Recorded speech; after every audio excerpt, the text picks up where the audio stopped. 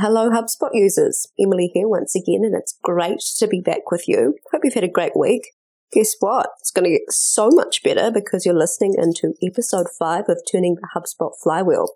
Now, I am particularly excited about today's episode. Joining us is a tinkering farm boy from rural New Zealand, James McCarthy. James, welcome. Thanks, Emily. Yeah, great to be here. I am indeed a rural Manawatu farm boy, just pretty much like yourself, except for the boy part. We're going to get along like peas in a pod. I wish we could tell the listeners the real stories that happened in our childhood because that's quite funny. Yeah, but anyway, I think we'll leave those for later. Another podcast. All right, today we're talking about the ever-evolving modern-day work life. Obviously, the pandemic, big one, has shown us how important it is for businesses to be adaptable and to be able to work from home wherever. But obviously, that's nothing new. Mothers have been working from home with young children. You know, there are eco-warriors opting not to commute to work. And also people just want to make sure they're optimizing their time to focus on the valuable stuff. So let's just jump into it. James, why don't you start by telling us a little bit about yourself? Yeah, cool. So thanks. Look, I did engineering at uni and I was a terrible engineer and I very quickly learned that I got bored with actually doing things. So observing people and looking at the problems in the world was fascinating for me. And then trying to work out how we can make the world a better place is something that really drives me. I was working with a bunch of people after I left uni. And in New Zealand, there was a guy called Michael Ursig who crashed his helicopter. It took 2 weeks to find the wreckage. And one of the guys that I was working alongside was a helicopter pilot. So straight out of uni as a fresh-faced 21-year-old, I ended up working on this team and we made a product called Spider Tracks and then we turned that into a business. And so for 10 years of my life, I ended up focusing on that and working out how to help commercial operators of aircraft make sure that their pilots and their aircraft are being flown as safely as possible. And that if something does go wrong, anyone on that flight can be found as quickly as possible, which gives them the best opportunity of being found alive. But on the other side, it also helps those operators fly those aircraft and do things with those aircraft more efficiently and effectively, which helps safety and also just the efficiency of the operation. And just a side note for our listeners, we actually did a podcast, episode 4, I think it was, with one of James' employees, Carlos, which is really interesting. You guys should go and take a listen. But today, we're obviously talking about Cradle. So, James, why don't you jump in and tell us how Cradle was born? Yeah, exactly. So it was at Spider Tracks where I guess the identification of a problem for Cradle came about. There were two sort of parallel things happening. One was that we were using all of the tools and I'm a bleeding edge kind of guy. I like trying all of the new stuff to see if it can help because there are so many things that I know that technology can help us with that can make us more effective and basically use one person spending less time to get the same amount of work done if we use the technology in the right way. So internally, we had a whole lot of tools which were meant to make everything easier for us, to make the work that we were doing more traceable so that we could learn from it and keep getting better at what we were doing. We were also a slightly distributed team, so we had tools to make sure that the people in the office and out of the office could all speak to each other without creating what I'd call power centers where those in the office had an advantage. The problem that we had is we relied too heavily on the tools. And there was this sort of infamous incident where someone on the team basically slacked me and said, "Hey, did you get my email?" And I was like, "Oh, what's the email about?" And I was like, "Well, it's about a Jira ticket. I need you to go and look at the Confluence page for this trade show that's coming up and okay the budget." And I was just like, "Oh man, can't you just talk to me like a human? I'm sitting right opposite you at this point in time, and it'd be great if you just said, 'Hey, look, I'm just running through the budgets for this trade show. Can you come over and have a look at them with me?'" And when I started digging into that and thinking about it a little bit more, we did exactly the same thing with our customers. We had customers submitting support tickets when really all they wanted to do was jump on a phone and talk to someone, but we didn't have the tools in place, and we didn't also have the internal culture to enable that to happen in a way that was really useful and delightful for the customers. So we perceived it as expensive, the customers perceived it as not being possible, and overall that created a pretty poor outcome. So overcoming that was one of the big things that I wanted to do when I started Cradle with the team that we've got here. So I think every single one of us has had that shitty phone experience, if I can use that word on this podcast, where you call a business and the person who answers the phone or the machine that answers the phone can't help you. And they might try and put you through to someone, or they tell you you've rang the wrong number, or they give you something which isn't useful. And as a customer, or a potential customer or a frustrated customer, all that does is make things worse for you. And from the business's perspective, the lost opportunity and the customer satisfaction that goes out the window when that happens is a really lost opportunity as far as I'm concerned. And I think everyone in the room, everyone listening to this podcast has had one of those experiences calling probably some big corporation where they treat you like a number and they want your account number and they don't know who you are. It's a pretty horrible thing to have when all you want to do is have a human conversation, right?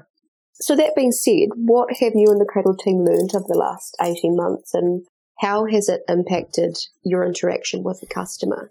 We had a hypothesis going back to the start of Cradle that we could solve this with technology. We thought that what we could do is just get the right person on the phone magically and we'd solve all of those problems. The reality is that culture gets in the way, people get in the way. And even if you have found the right person, it might not necessarily be the right person from the business's perspective.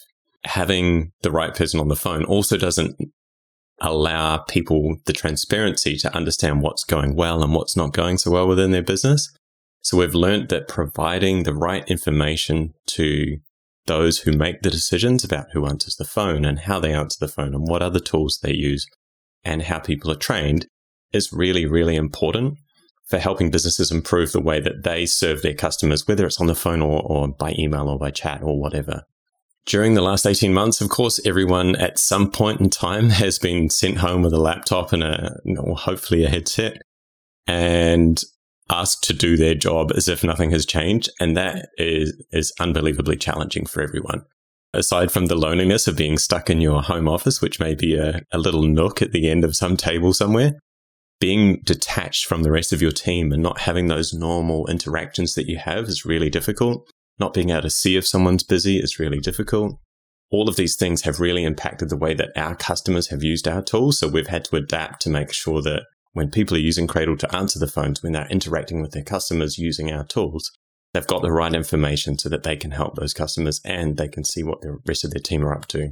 What is Cradle looking to do for the world? And I'm intrigued as to know, what do you think it does best? So I think the problems that really frustrated me were around shitty human interactions. And what we want is we want to help businesses specifically, but more than businesses, the people within those businesses be better humans and have conversations that represent or are more like the conversations that two people who are friends would have rather than two machines would have. So machines transfer information between each other, but humans build relationships. So what we want to do is help the people within our customer businesses form relationships with their customers and build trust because they have a culture of talking to their customers and tools which help them make that process cost effective and easy to do. I can probably sum that up by saying we want people to help. We want to help people be better humans. Yep, if you want to go. Yeah. And I guess technically, how are we doing that? On the surface, we make a phone system, which is a pretty boring thing.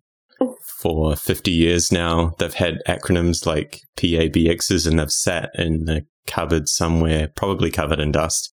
Once every 7 to 10 years, they break down and someone goes, oh, we need a new phone system. And you call up the local telephone company and someone comes out and installs something and puts an IVR in place and maybe 2-layer IVR if you really want to frustrate your customers. We want to get rid of all of that language, all of that thinking, and bring it back to being two people who want to talk to each other and giving the person answering and making those phone calls from within the business the right tools so that they can help that person who wants to interact with and do business with that company. I just want to touch back on the working from home. So working from home has its challenges, as you said, full stop. It can be quite isolating, but, it's not only just forced upon some people added in with the lockdown, but some people were actually just choosing that. As I said, it's the modern workday life. So some people are juggling kids at home, or let's be honest, they're just trying to feel normal, as I said, in an unnatural setting, and it's difficult. So how does Cradle work with employees or users to manage workloads whilst keeping on top of their game? Mm-hmm. So I think there are a couple of things in there, and I'll kind of fill that out a wee bit in some ways. We've seen that trend for a while. That's been happening with the digital tools that all businesses have, right? I mentioned SpiderTrack. So 12 years ago, I moved to the States and I was working remotely before remote work was even really a thing in the way that it is now. But over the last 18 months, but over the last 10 or 20 years, we've seen that trend towards being digital nomads and being able to work from anywhere.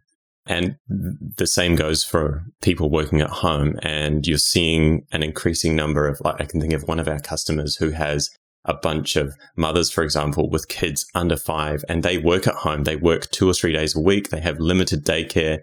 They fit their work around their kids, and still from home, they're able to interact with their customers when they need to. They've set expectations with their customers, but they also have tools around those people to make sure that they can be effective when they're at home. Some of those tools are things such as Cradle, which mean that wherever their laptop is, provided they have the internet, they can talk to those customers. It's having good calendars so that the rest of the team have transparency for how available someone is. And it's also things like, to plug our own product, we show the rest of your team how available you are, whether you're online, you're offline.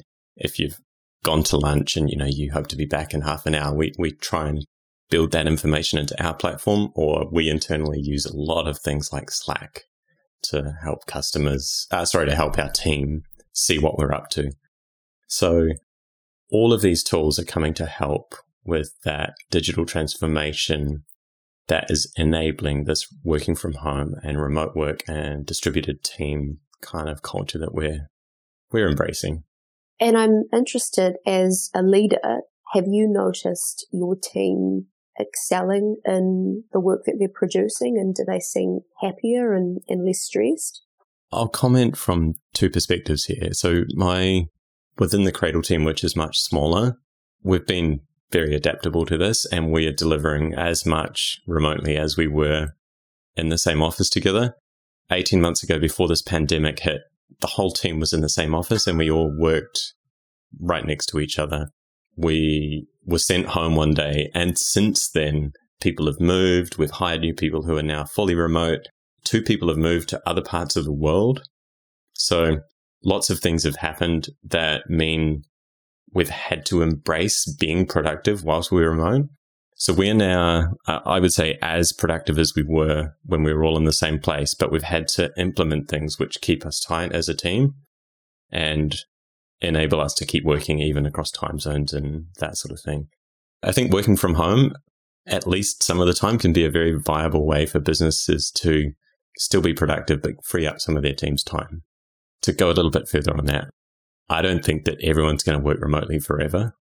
We've noticed amongst our teams in both of these companies that the social isolation is difficult for those with kids.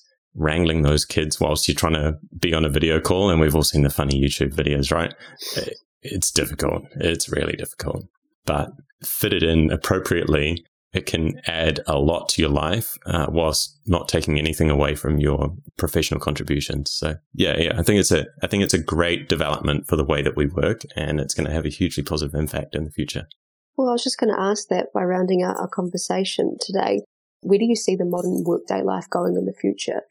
I think businesses are going to have to adapt to the way modern workers want to work. And that's going to be with flexibility around hours, with flexibility around locations, with tools that support people to work from anywhere. Some jobs and some businesses require certain things, right? The phones must be answered from 9 to 5. These are certain expectations that some businesses have. Retail is always going to need people to be there when the shop's open. You can't just have glide time in a retail job. But a lot of professional jobs where the work that you do doesn't necessarily have to happen at a certain time, I see a lot of flexibility coming in for people fulfilling those kind of roles. And I think that's going to have a really positive effect on families, on business, and on the personal lives of people in those jobs. Maybe the thing that I can close out with is the fact that a lot of what we've noticed is that we need to be customer centric. We need to focus on our customers and make sure that we're solving the problems that they're continually facing and that are changing on a sometimes daily and weekly basis at the moment. And, if you look back to HubSpot's philosophy around the flywheel, and there are lots of flywheels in the world, Jim Collins talks about flywheels. the center of which is, this key idea that the hedgehog concept, right? The key thing that you as a business understand. For HubSpot, it's having all of your business operations centered around the customer, which is really nothing new. It's just beautifully packaged, as HubSpot are pretty good at doing. Customers, our customers, and every business's customers have gone through rapid changes in the way that they need to do everything over the last 18 months. So more now than ever, it's really, really important that you're engaging with those customers. So shout out to Luke. He called me out today on a bunch of things that he was having trouble with. Now, I was a little exasperated when I saw the email from him because my immediate thought was, God damn it, we've fixed all of these things already.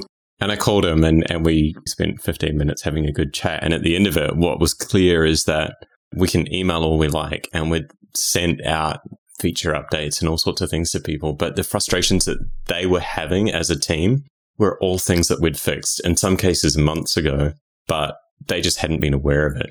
So being proactive with your customers, making sure that you're on a regular cycle, especially if those people, the sort of people who won't self-discover or they need your help to be those good customers. Remembering back to that HubSpot thing about a customer who's going to promote you is really, really, really significant for the future of your business and the growth that you're hoping for and expecting.